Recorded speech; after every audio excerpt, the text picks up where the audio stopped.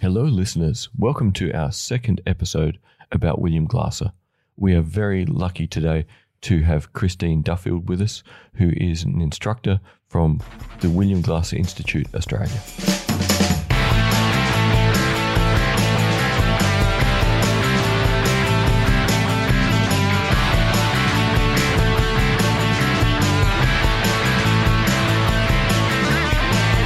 I'm here today with David Olney. How are you, David? Very well, thank you, Tim. That's good. And as mentioned, we have a very special guest. Hello, Christine. How are you? I'm well, thanks, Tim. It's good to hear. So, Christine, you work with the William Glasser Institute Australia. I suppose for our listeners, could you please just let us know a bit what work you do within that? I'm classed as a basic intensive trainer. Mm-hmm. People do 4 days, or sometimes it's 3, sometimes it's 4 days of intensive training in Glasser's ideas, and then they go on to do all the other levels. So after the basic intensive training, they might enrol in a basic practicum, and a basic practicum is when they, over a 6-month period, they meet with an instructor, and it's how they incorporate Glasser's ideas into their life. They read some of his books, they journal, they practice. Part of Glasser's ideas is this thing called reality therapy, which is a counselling technique. They practice that. And then they go on to do an advanced week and so on and so on. So there's several levels. I help people at the start. And I can also do a basic practicum and an advanced practicum as well. So it really is competence-based training. Yeah. Learn a little bit, use a little bit until it consolidates. And once it's made the solid foundations, then add the next little bit on top. Yeah. Lots of people go to what they call certification level, which is 5 levels, and then that's enough for them. But I wanted to go on to be able to train people, and so I did some more. But generally certification means you've got a really good handle on what his ideas are, how to incorporate them, you're using them, Are there enough people in Australia that you were able to do your training here, or did you have to go to the US? Or I did most of my training in Australia, so I was reasonably fortunate in that. But I did go to Canada to do what's called my endorsement phase to become a basic intensive trainer. So that was where another international conference was. And so I did that training there, but I haven't done any other training overseas. But I know a lot of people who've come before me have had to travel overseas. Yeah, because it's the normal Australian disease. Any big idea that you want to be involved in, you have to be willing to put your own money up and travel and go.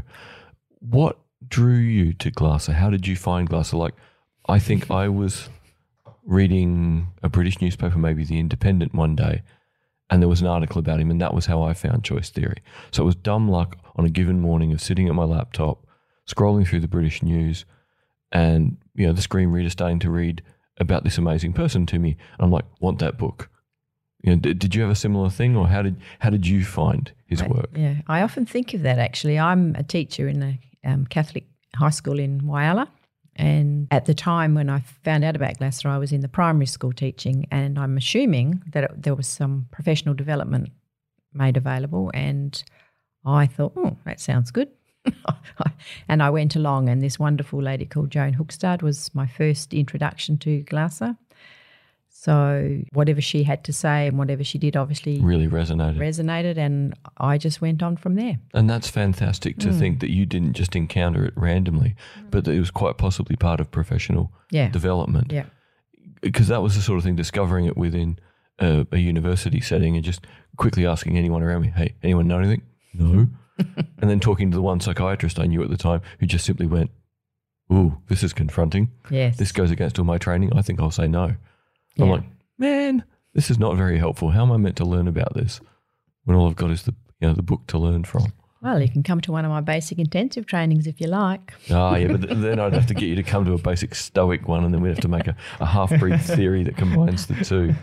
So you've had a chance to listen to, our, predominantly, my middle-of-the-road attempt to explain big ideas that I find very interesting, but that I haven't had any training in. Mm-hmm. Would you like to add in all the really important things that I don't know and missed in a short period of time with clarity? Oh, gosh. Well, No pressure. None at all. When I was listening to your podcast, I thought, oh, what do they want to talk to me for? He seems to understand exactly what it's about. Oh, I did better than I thought I did. Yeah, you Thank did. goodness. You did very well. And sometimes too with the glasses stuff, until someone asks me a question, I really don't know what they want to know because glasses stuff is really quite huge. So would you prefer questions then than unpacking what you think we missed? Yeah. Okay, because something that I found I didn't think I could answer well enough to make it clear for Tim, even though I think he knew more at the end, I still felt I hadn't done a good job, was to really properly explain the implications of the quality world. So a person's quality world is what drives them. So and everyone's quality world is different, and what's quality to you might be different, But we have some similar things, If I said to you, who are the people that are important to you, I'm assuming you'd go family, friends. Like the point Glasser makes that really your parents are pretty much going to be there, and that one of the biggest problems is if your parents are actually the biggest problem, yes, removing them is the biggest problem in the world. Yeah. And Glasser talks about the fact that our quality worlds it's like a photograph album that we add to in our lives, and it's sort of, the first person that generally goes in there is our mother, and it's very difficult to take a picture out once it's in. It's very difficult for me to force something into your quality world. You can layer things, and unless you know what's in someone's quality world, the picture they have, once you know that, then you can do this reality therapy counselling thing. Now, our quality world is made up of people, places, things and ideals that are really important to us, and is sort of driven by these 5 basic needs we have. So you might be aware of other theories where they talk about these needs profile. There's a triangle. Is it Karpman? No, Maslow. And see, we've talked about Maslow for years. But again, I deliberately didn't put the 5 things in the day we did it because I got to the recording day and I could only remember 4. So once again, you're adding something that I went, I know I knew that once, but I didn't know it on the day. So these 5 basic needs we have, everyone has a sort of what they call a need profile. And there is usually one of those needs that drives us. So there's the need for survival. So that's about food, shelter, comfort, order, structure. And really lines up with the base of Maslow's pyramid. Yep. Yeah. And then there's love and belonging.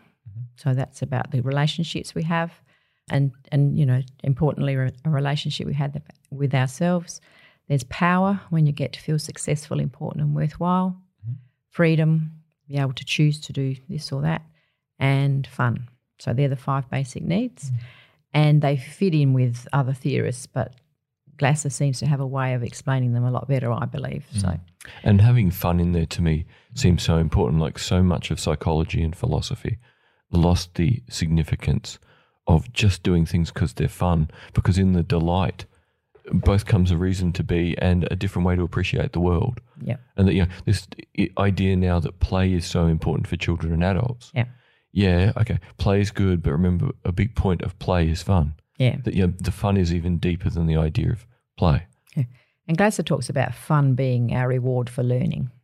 So that's his sort of idea of it, is that, and people who have a really high fun need are people who I can tell in a classroom generally after a couple, because I teach high school students, I can tell after a couple of weeks who has a really high fun need, who has a high love and belonging need, and who has a high power need and all that sort of stuff. And you cater for I can remember a few years back I had a class that had really high love and belonging need, quite a few of them. So I just did a lot of group work because there was no way they were going to stop talking to each other. Yeah, so you really work with what's there. And this is the thing I've seen from whatever it is now, 17 years of university teaching, is don't go in with a preconception about how the room's going to function. No. Give them the space to show you how they function and then manipulate the teaching mechanism, to get the material in the way that's going to work best.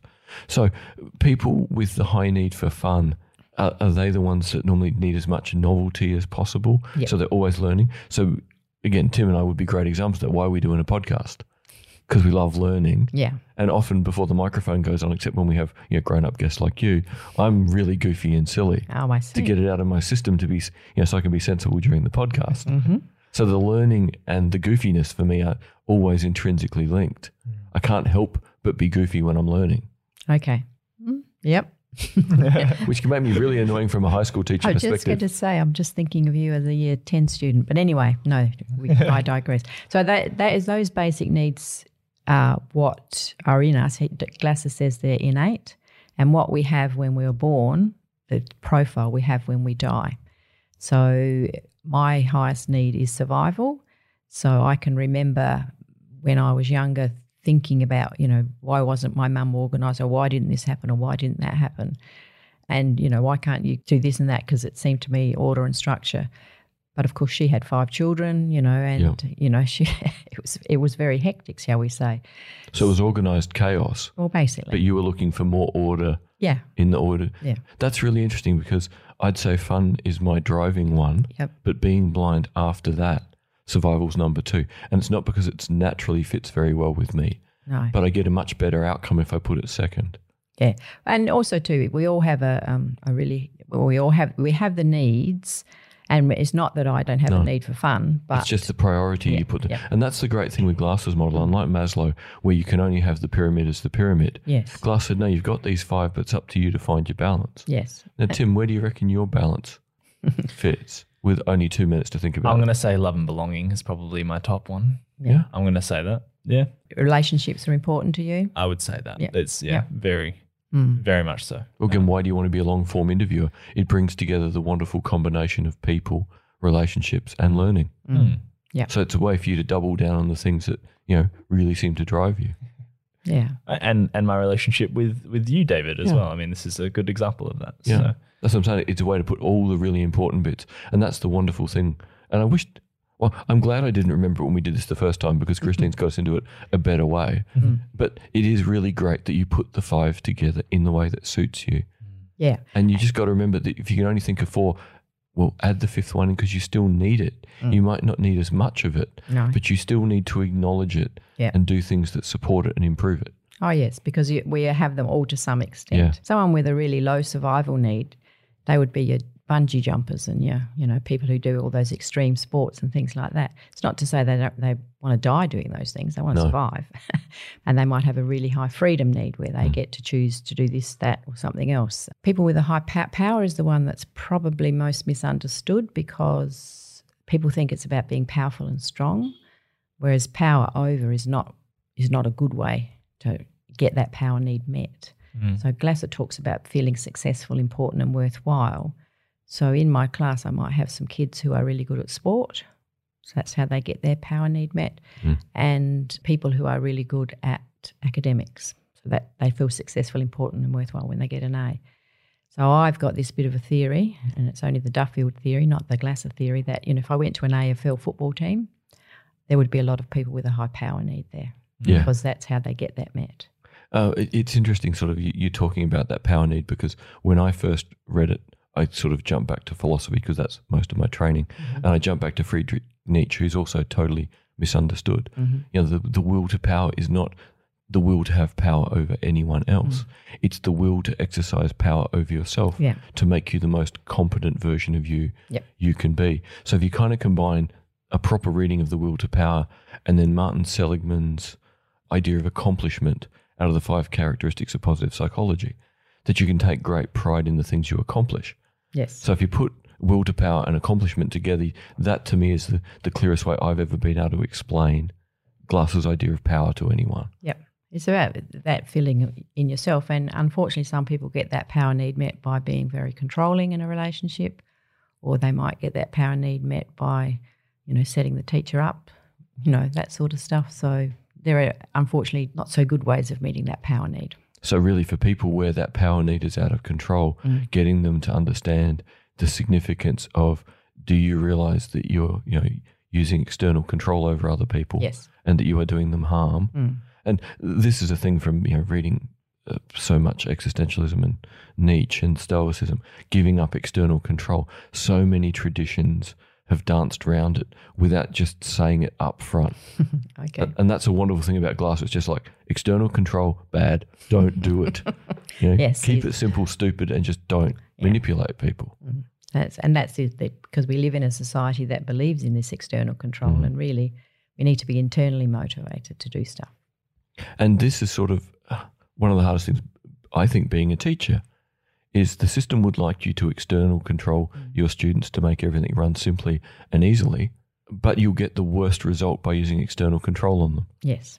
And yet, when I get a group of 18 or 19-year-olds who've been through 12 years of school and then 18 months of uni where they go, oh, grown-up says X, I do X, I get a high mark, woohoo, I'm out of here. They learn almost nothing. They connect at no meaningful level. So you go, well, why would I want to do that to them again? So instead you go, well, here's some choices. Pick one. Now, you guys go work in groups. If you waste half the time, I'll glare at you, but I'm not going to tell you off. And some classes deal with it brilliantly. Like Tim's class last year dealt with freedom and a lack of external control. And I made it very clear, because we're sitting in a uni, you have to hand work up. Yeah. Other than that, I really don't want to mess with your day unnecessarily. You think how well you lot last year, Tim, used the time in that big ugly basement room. There was a lot of dead time until you realised you had to use freedom. But once most groups started using freedom, they used freedom really effectively. It was interesting. So we were basically, for lack of a better phrase, given free time, like you would in junior school, where you get to play with the other kids, Legos, and or make things out of cardboard boxes. And I guess on an intellectual basis, that's eventually what we did once we stopped talking about what we watched on Netflix the previous night. I just had to give you a few weeks of wanting to scream. Yeah. Again, they'll come back. They will. So your love and belonging need got in the way of actually doing the task. I'd say that's probably true for the most part. See, I'm guessing in your group that Angus was the driving force for getting the work done. He was very much the order. Yeah. Okay, so we have probably a few different profiles actually. Yeah. It's interesting how they all work together. And you need them all. You need someone who's the driver. You need someone who works on the relationships. You need someone who, wants it to look good or to be right. So, and that's the other thing too. Once you know in your class who has what need, when you do groups, you put one of each in the group to make sure things get done, but to make sure there's a bit of fun and a bit. See, that's the great thing with you being a high school teacher and being able to go, kid, sit there. Whereas I'm dealing with people who are allowed to vote. Oh, okay. And go off to war if need be. So it's like, I can suggest that maybe these two groups should merge. Oh, okay. Or that perhaps, officially what I'm meant to do is they're all meant to enroll in groups within the subject before they've even met each other. Wow. And then stick to that group for the semester. Long. To which I have the poof rule. Like, we ain't doing that, poof. Yeah. So instead, like a good rule. we just say, start getting to know each other, swap around a bit. Yeah. And just eventually pick a group, because they're going to be made to work in groups after they don't have a choice in at work. At least they can have one chance of the group really thriving together to learn more and move fast. Yep. Because it is a group of their choosing. Yeah. Like, it seems awful to take that away at this level. And they would all have a quality world picture of passing. Yeah. So, that's the picture you've got. So that's what you're working to. Just that some people's quality world picture means a high distinction and some means a P1. There's a fun thing P2. I teach the students to get them thinking about this. And it's a guy from the 60s, Herbert Simon, came up with the idea of maximizers and satisficers. Oh, okay. The maximizers can't help but want to overachieve at everything, including picking breakfast cereal. And satisficers just go, what do I need to get over the quality bar wherever I set it? Yep. And the great thing is you're not calling someone a perfectionist or a slob. Oh, yeah. But the debate about maximizing and satisficing can be really interesting as a group realizes, well, we are at very different levels. Yeah. And we are going to have to compromise. But finding a neutral language, and this to me is another power in the words that Glasser uses. He uses really neutral language where people are talking about the concept, not pointing at each other. Yes. We should talk about external control, not you're being externally controlling. It's a very sensible approach. Yeah. So let's talk about the idea and take the emotional stress out of it. Yeah. Or at least that's how I read it. I hope that's how it's applied. Well, I'd say so, yes. If you listen to it, he has got a few interviews where he does the reality therapy interview with people, and it's just a way of getting the person to come up with a plan, not the counsellor's plan, so to speak. I can't remember which book it's in, but it's about 5 sessions in, and he sort of explains to someone, do you realise that you are not depressed, you are depressing? Yeah, he does the whole... And I would love to hear the pause that comes after that as that person goes, Yeah, wow. oh. And that's not to say that you can't be depressed, No. but in being depressed, you are also depressing because of the consistency of the state. Yeah.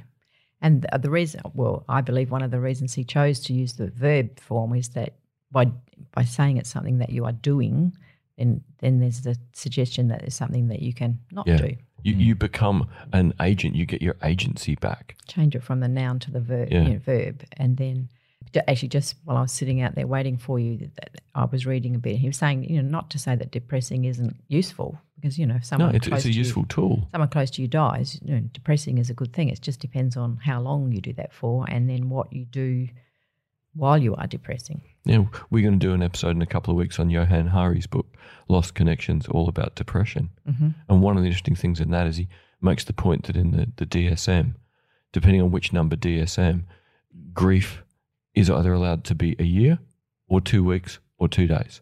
Wow. And it's like, hello, your family member dies, grief's going to be a year.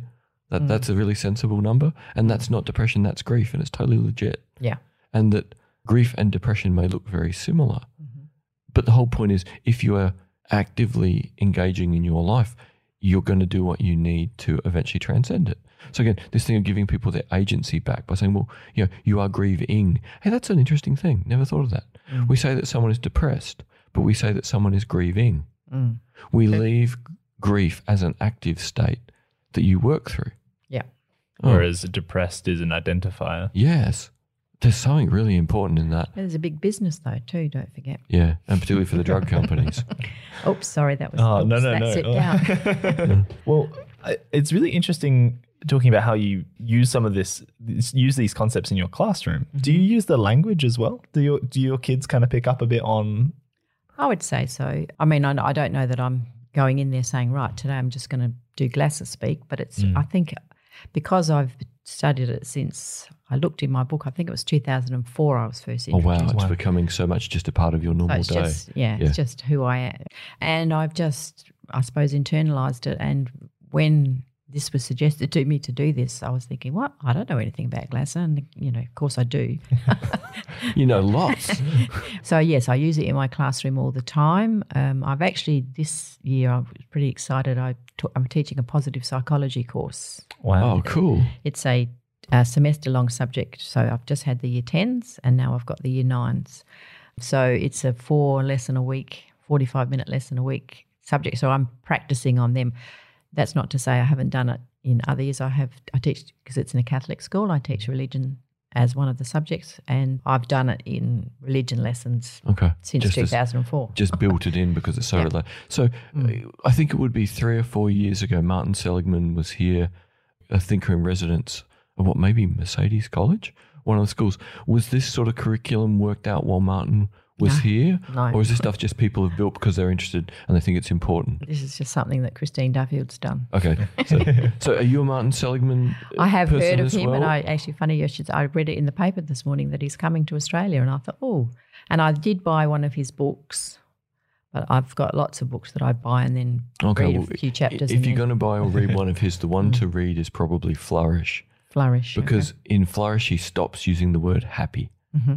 And he starts using flourish instead. And with too much ancient Greek philosophy in my head, the word happy makes me cringe. Oh, okay. Simply because if you aim to flourish, you're likely to be happy. Yep. If you aim to be happy, you're not likely to do the work to flourish. Okay.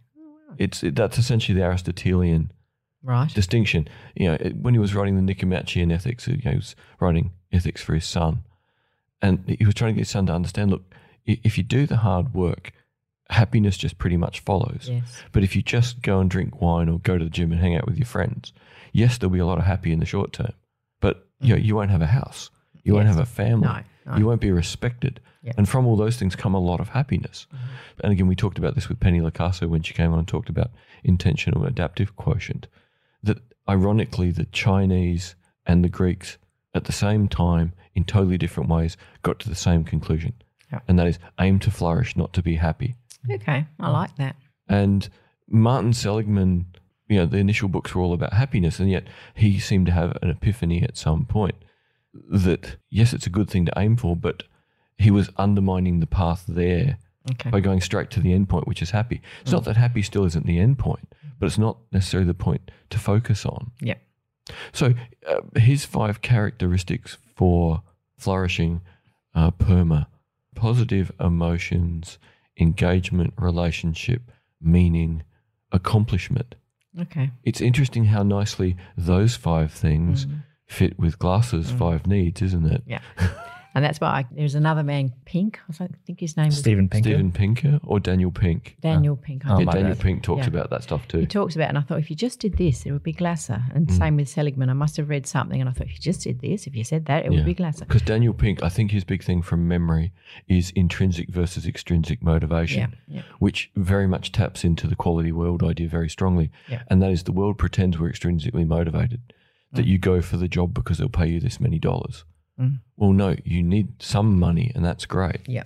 But if there's 2 jobs and one slightly less money, what they find study after study is most people will pick slightly less money but infinitely better culture at work. Yes. Yeah. That it's nicer to be there. Yeah. And the power of those intrinsic motivations of the connection to people, the meaning in being there, the engagement, the accomplishment of being something greater than making money. Yeah, that's right. So, we've been dancing around these ideas literally for 2,500 years. Yeah. And every now and then we get someone like Glasser whose clarity is just so much higher.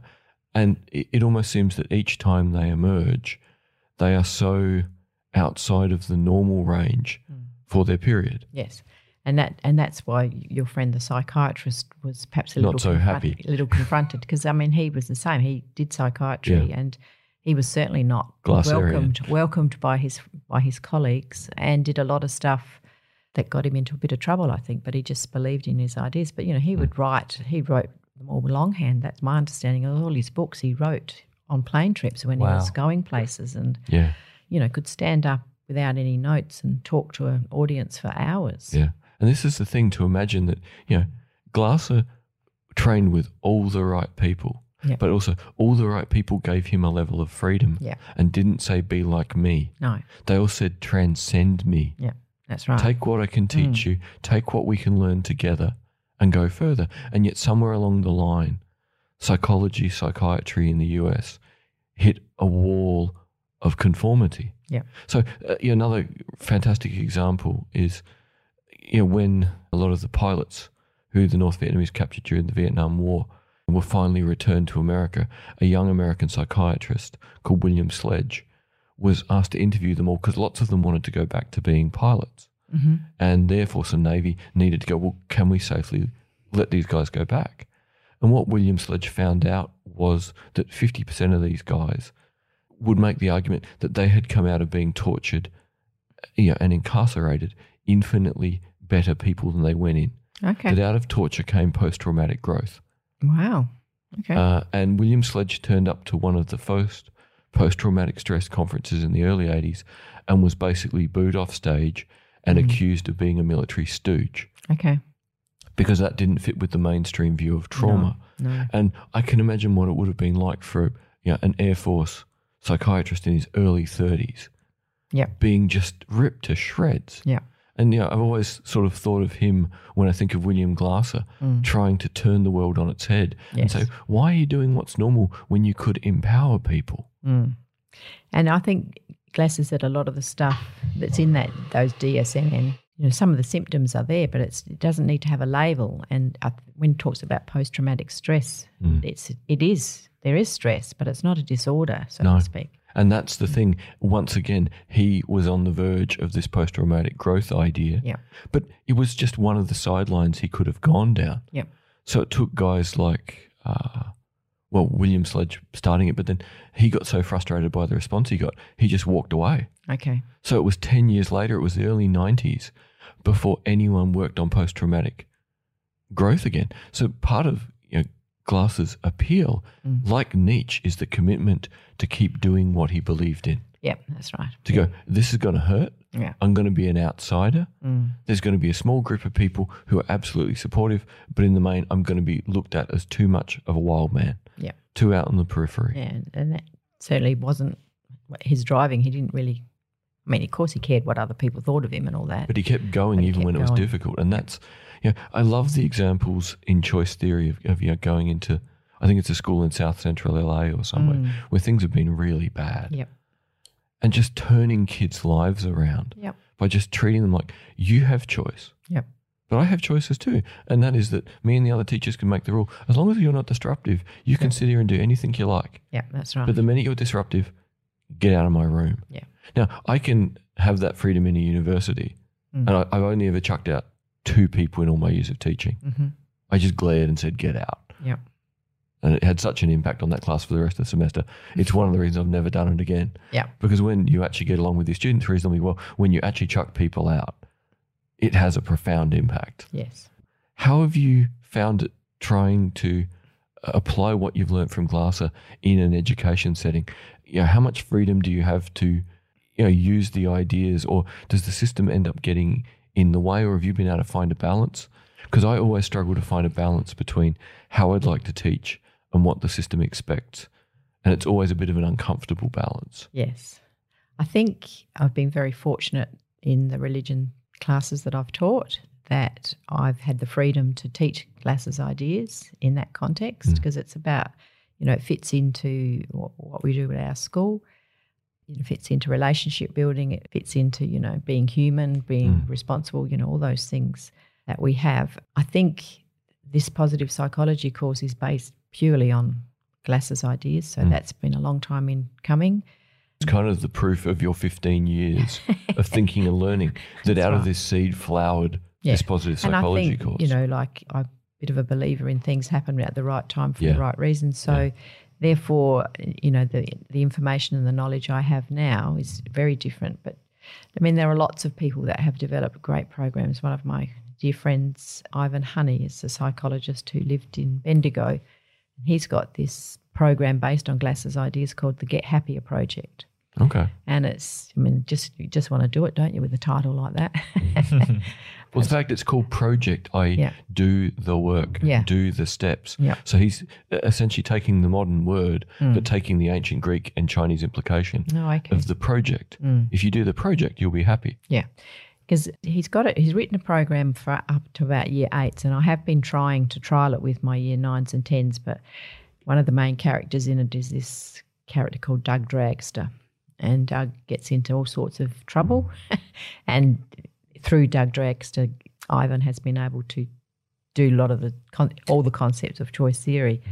So it's a really good program, but the year 9s and 10s, they just look at they're beyond it. They think they're grown up. So one of my little sideline things is writing something that I need to introduce them to Doug Dragster, but not the stories that are in the Doug. Yeah, you Doug need Dragster. Doug to basically have got his first part-time job and discovered that he likes cappuccino. And basically, that sort of stuff. So, one of my thoughts was perhaps I could talk to our counsellor at school and just not tell her, I don't need names and places, but some of the issues that some of our kids face. Some of the stories to help put it together. Yeah, so I've got a fair idea. Of course, I've lived in Whyalla for a long time, so I know Whyalla.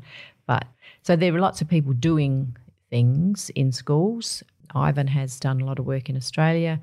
There is another thing that the Glasser Institute is trying to do. They call them Glasser Quality Schools. Yeah, I've always really hoped it'd end up being some in Australia, because I would love to be able to make the argument, well, come on, I teach in universities, let me become a bit like a thinker in residence just so I can watch for a week and go, well, I love the example in one of the books is starting with little kids. Yes. And going, little kids, first day of school, do you want rules? No. Let them create mayhem for the first few days. Oh, I don't know about that. And then go, okay, do you want rules? Yes. Yeah, exactly. Okay, you've started to realise that choice is good and that some order is good. And that's what Glasser talks about. Your quality world pictures are different to mine. And just because you have a quality world picture of creating mayhem and fun and all that can't interfere with my need for structure and order. So that we have to have a compromise. We both have to compromise a bit. So he talks about making sure that you don't meet your needs at the expense of others. Yeah. And that's sort of a point. We didn't talk about the counselling side at all because, of course, I've got no background in it, trained as a philosopher. Yeah. The counselling side, I would imagine that it's because of the counselling side that the training is so much competence-based and very sort of gradual, lock it in, next thing, gradual, lock it in. Yeah.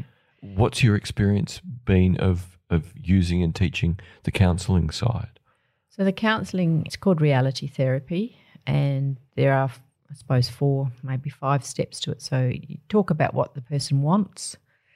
So that's when you get into their quality world. And sometimes the first thing a person says is not necessarily the thing they want. You have to do a little bit of digging around that. And then you ask questions around what are you doing to get what you want. So, you just sort of explore that a little bit. And then, so is it working? You evaluate.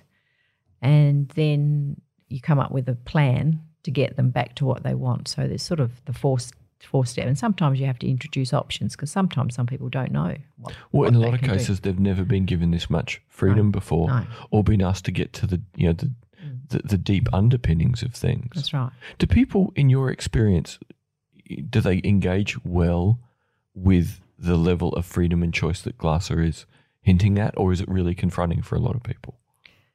Well, I don't really mix with a lot of people who know a lot about it. So it's sort of, I think the way that I set my classroom up or however I introduce it to people, it seems to work for them.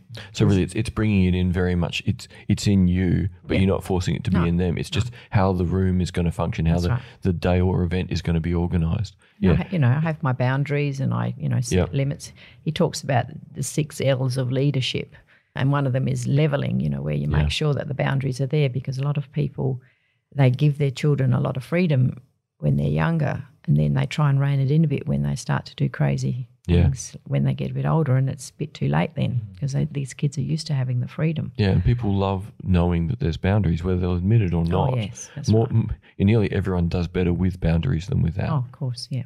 And that's sort of the thing is that, teaching in university, it's meant to be they're adults and they've got this freedom, but here's a system with 297 pointless rules about what a degree should look like. Yes. Well, either you want to give them some freedom or you don't. Oh, okay, clearly you don't.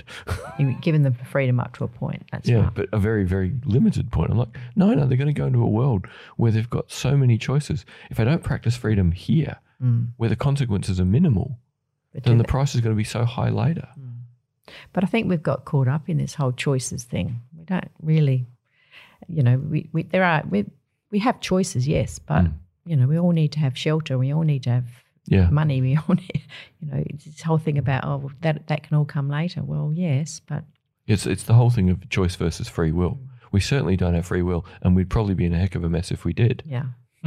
We have some choices, but they're largely defined by the society you're in, the economic circumstances affecting that society, and the history that has affected you and all the people who are part of your world. And I think one of the there might be lots of reasons why choice theory is not accepted by many. It's that people think choice means you can choose this or this. That's not the choice that Glasser's talking about. He's talking about you've made a choice for the behaviour. So he's got this, I've actually got a picture of it here. Not that it'll be any use to you, David. That's all right. You can explain it to Tim. If you can explain it to Tim, then the listeners will understand it, and that might really help people to understand. Definitely.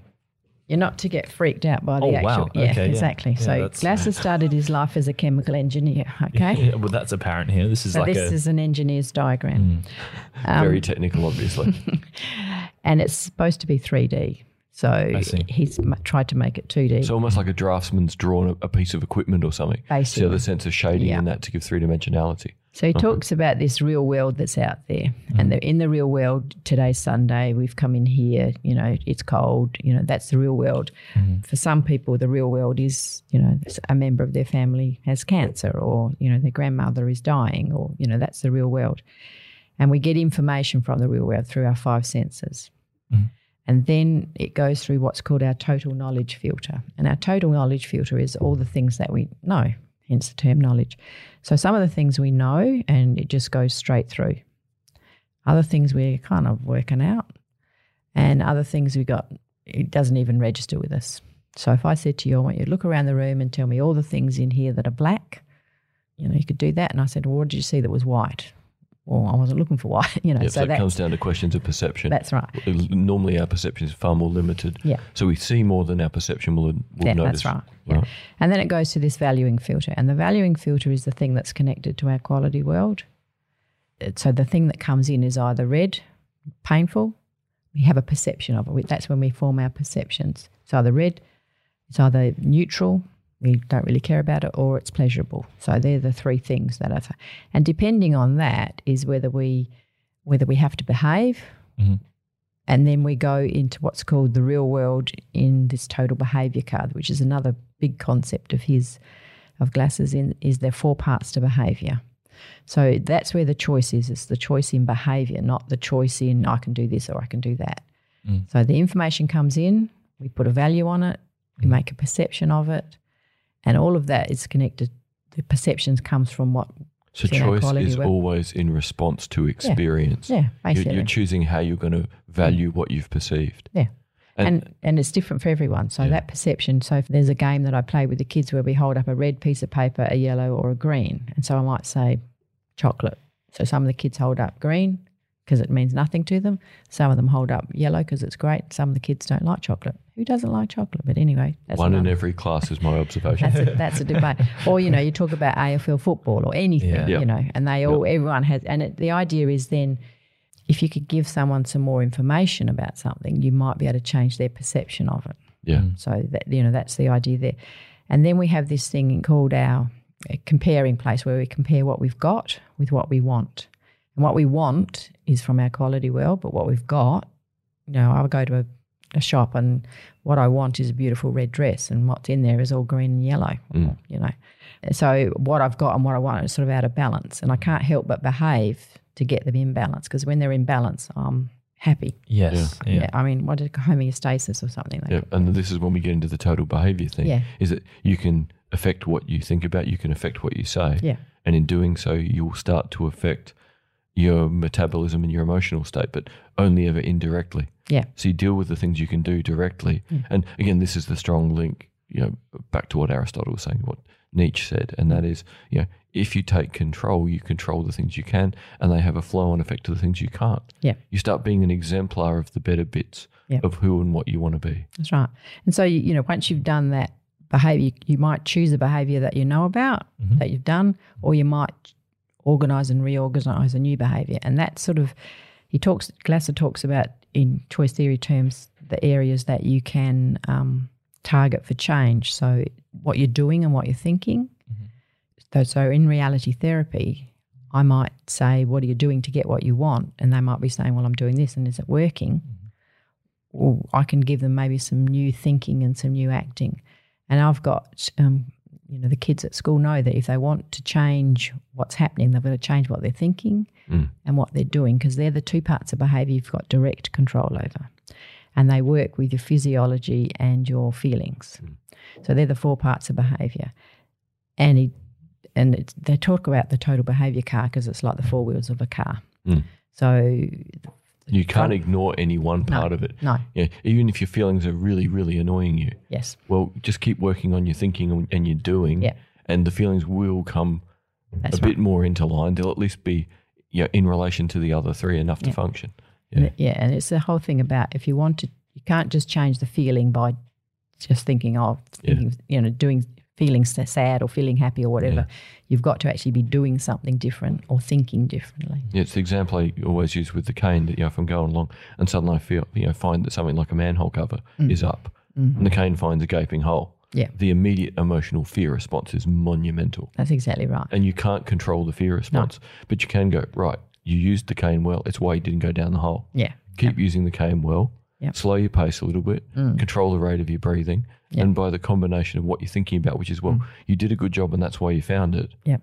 And then, controlling as much as you can how you're moving, then your heart rate comes back down and the fear ebbs away. Because it's the thinking and the doing. Yeah, that get it back under control. And that's the most practical example I've ever found of how I do it and learnt to do it. Whereas a lot of people would be, their feelings wheel is the one that's huge. And if you've got a really big back wheel, the car's not going to be very, it's not going to go where you want it to go, so to speak. Yeah, you don't want to turn yourself into a unicycle where the only thing on the ground is emotion, is feelings. That's right. Yeah, it would be an exciting ride some of the time, but profoundly unproductive. Yes. It would be very hard to flourish on one wheel.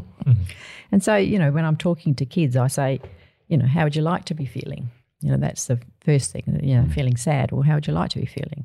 And then you try and get them to think of a time when they were feeling happy or whatever it was they want to feel in control, and what were you doing then? So it's the whole idea of getting them to see that you did it once, you can do it again, and you thinking and feeling that everyone's looking at you or you're feeling sad or depressed isn't helping because, you've got that physiological response. Like you said before, when you're about to fall down the hole, that's an instant, that gut reaction we have about things. Or you end up flooded with a whole series of that's right. That's your body saying hormones that you have to then work around because you can't get rid of them. No, you can only burn them off some way through being deliberately calm. Yeah, and what you do and what you think. Yeah, I think we've. Oh, sorry. Yeah, go on. I think we've done like a really good job of expanding on what we talked about in this last episode. Oh, absolutely. I want to know a bit more about how this is being implemented in the training that you do. Yep. So are you teaching this to like active counsellors? Some of the people, I've had some training down in Port Lincoln. So some of the people there work for, I think it's called West Coast Youth and Community Services. Mm-hmm. They are counselling. So they're upping their toolkit with a different perspective on how to counsel, which is fantastic. Because one of my friends down there, Sue Berry, she has done a lot of training as well. And because she was at certified level, she could do this course called Take Charge of Your Life. Mm-hmm. And that was based on the name of the recent book. Yeah. So when the book came out and people at the international conference got together and decided that they needed to do something because people weren't coming to the 4 days of training. 4 days of training is quite difficult. It's a big commitment. Yeah. So they had this 1 day course called Take Charge of Your Life. And so Sue was doing a lot of that, and a lot of the people from that wanted to go on because it resonated. So what they did was there's about 6 areas of the choice theory that you do in this Take Charge of Your Life day. And they, I want to do more training. So that's what happened there. So counsellors, yes, I've taught some of my colleagues at school have been interested in what I'm doing, and so therefore they want to. I've only done a couple of training sessions because I'm fairly new at it, but I know that people, for example, Ivan Honey is taking his Get Happier project and he's doing a lot of work in Singapore. Yeah, because they're so focused now on altering their education system to not just be about being highly competent, but about not losing your creativity, not losing, again, the ability to adapt and be emotionally aware as a consequence of education. Yeah, and I have a friend who's doing some work in Queensland schools, just checking that they, along the Glass Equality School, Catholic Education here in South Australia did a lot of training a few years back, but they've gone on to a different model. Okay, that's the problem in big systems is normally someone new in a job wants to bring something new in, even if something could be doubled down on that works. So you're always dealing with that human need for novelty, which is really difficult when you're doing a good idea from the periphery that needs time. You get a few people at a time, then a few more, and it's that slow battle of being an exemplar. An exemplar might affect 20 people, but those 20 might affect another 50. It's that really slow gain. Yeah, and there is a school here in Adelaide, Nazareth College, that is doing a little bit more training with some of the teachers. Okay. So I think that's kind of happening. That is really good news. I mean, it's nice to hear that it's growing because when we did the podcast, we had no idea. If one, anyone would find it interesting, and two, if anyone who knew more than me was going to go, hey. And the great thing was it was almost within a week of doing the original podcast that someone reached out and went, hey. That's good. Yeah. William Glasser Institute. I mean, and I've certainly done some training in Whyalla recently. I changed it. I did Friday and a Saturday, and then in a month's time I did another Friday and Saturday. That seemed to work quite well. Give people time to digest it. Time to digest, consolidate time. Yeah. And also it wasn't committing to 4 days. Whyalla as a city has been through so much, going from being an industrial centre. Listeners who are not familiar with South Australia, Whyalla was an amazing industrial city where right through, I think, to the end of World War II, it was, big shipbuilding and it's always processed steel. So it's kind of a, heavy industry, but in a beautiful place. Yep. It's the Detroit story of South Australia. Yeah, in a lot of ways. So we've ended up a little bit better than dear old Detroit. Thank goodness. Well, we have giant cuttlefish. Well, that's a win. Apparently. I wish they'd come back in summer, though. It's a bit chilly looking. Apparently, this is the time they're there at the moment. They're mating and breeding. That's not fun to paddle around looking for them now. It's rather chilly in the water. So have you found that in a community that has gone through so many trials of what is our community about economically, how do we survive socially, how do we deal with hard times? Is this a community that holds together well and is open to new tools to hold together and do well? I think so. I mean, certainly, there's a stoicism about us all. I just recently thought of a Rotary in Whyalla. There's some thing they're doing. And I thought, oh, maybe I should contact, because I know the lady who's in charge. And I thought, well, maybe I should contact them and see if they wanted me to take charge of your life. Yeah, something give them some help to get started. Just so that, because I know that Rotary are into helping stuff. And on Eyre Peninsula, there is a group. They do a lot of work down there, and they're trying really hard to, I suppose, introduce the choice theory stuff. They've done a lot of take charge of your life courses there. People have been interested in the smaller communities. So what you see often, it seems to be historically, is that when things are hard, people go, well, the old model is not working. I want an upgrade. What can I do? I'm willing to do the work to build that upgrade. Yep.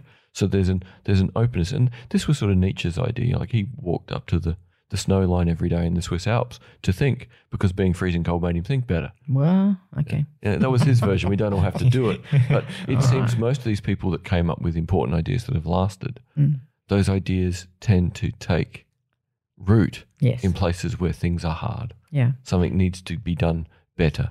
And I did a course at the public library last year before. So over a couple of Sunday afternoons. So I've been trying to do stuff, but, working full time and all that. So I sort of think to myself, what is it I really want? So I do the whole planning thing for myself. Yeah. What do I want? What am I doing to get what I want? Well, again, people can believe in someone who's living what they say. Yeah. And that's always the most powerful ideas. That's right. Where you're an exemplar of the ideas. We talk about that often on the podcast. Yeah. And I think in many ways you're probably doing, from what I can see, as much as you can to be sharing. Do.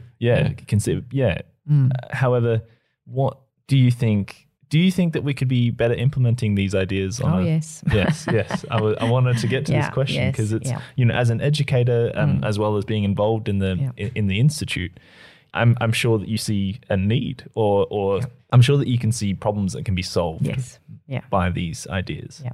How would you envision maybe better implementing them? Oh my, just the easy. So if you had another day a week, what would you like to do with that extra day? So that way it's only a bit scary. Oh, well, I would, if I could teach choice theory to the world, I would be more than happy to do that. I'm sort of thinking if just one big business got on board with it or something, because it seems to be there's a lot of teachers and counsellors in it.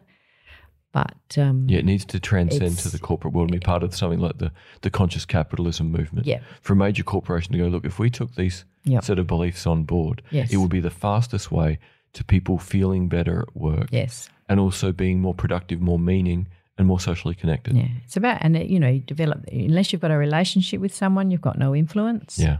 So it's about building the relationships, and then I guess trying to get people to see that there are ways that we can all get our basic needs met, but not at the expense of others. Or and maybe he talks about seven connecting habits. So, and then the disconnecting habits.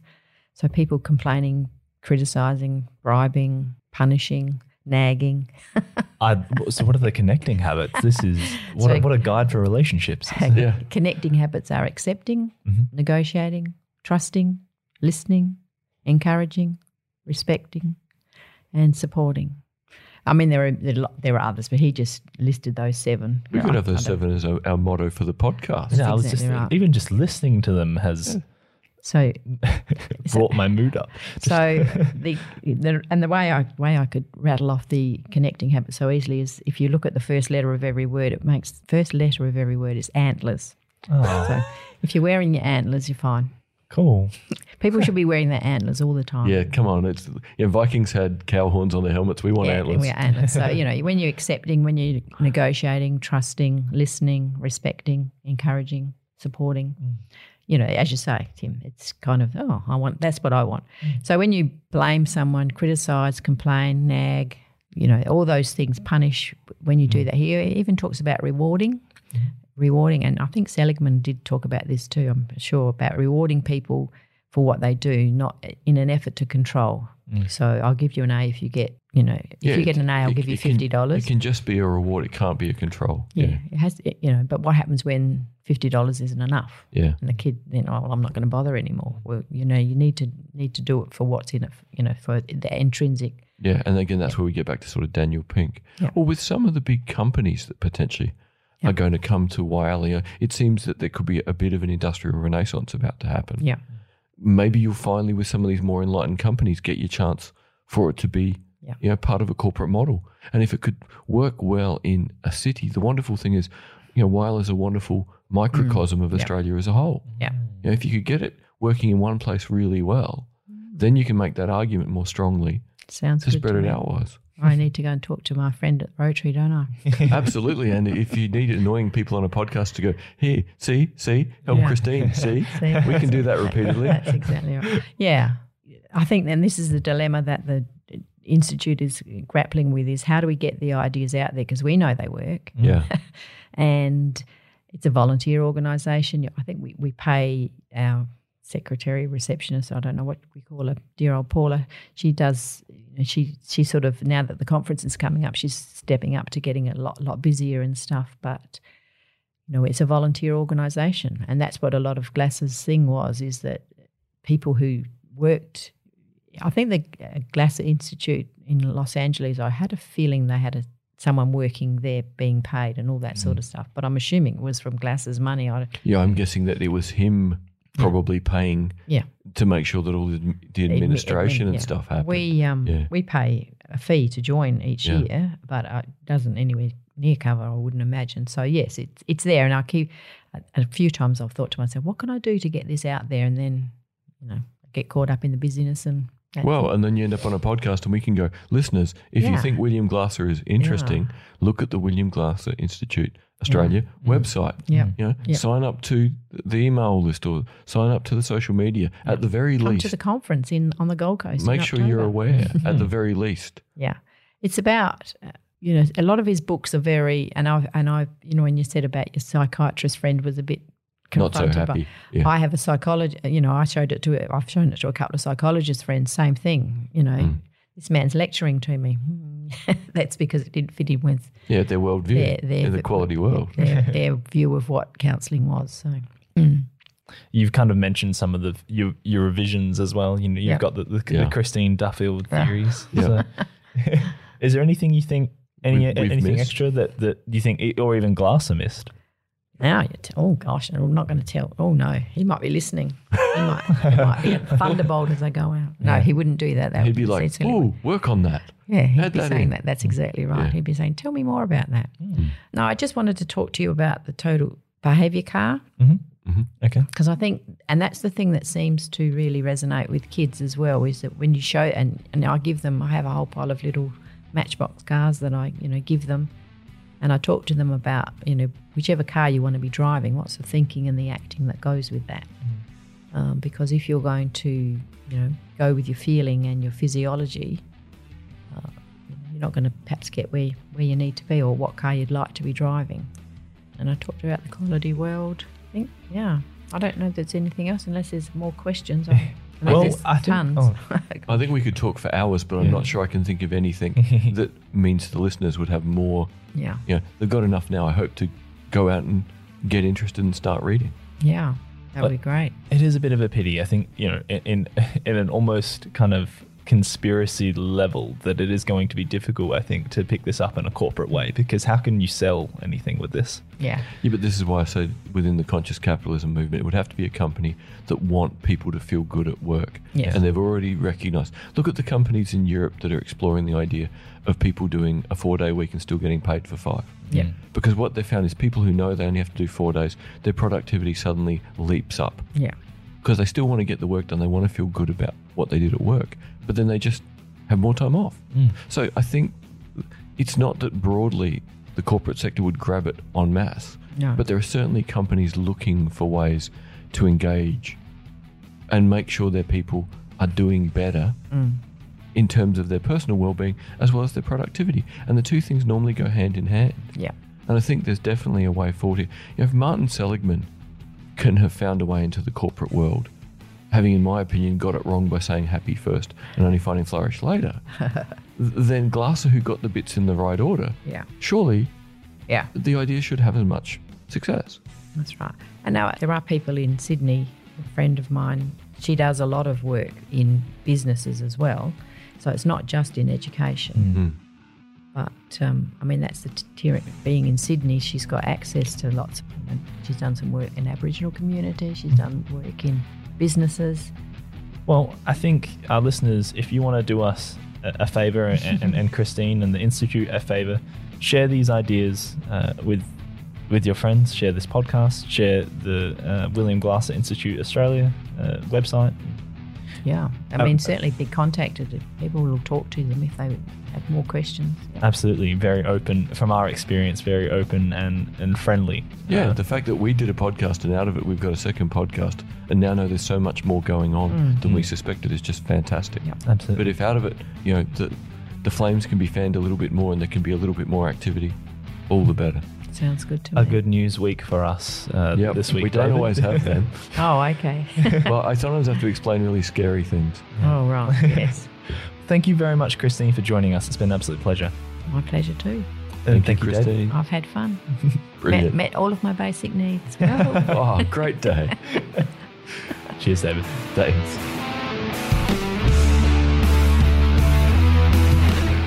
Hello, listeners. If you're enjoying our podcast, please subscribe and like our Facebook page. Search for Blind Insights with David Olney. Also, don't forget that we have merchandise. Thank you to the Ozcast Network. Peace out.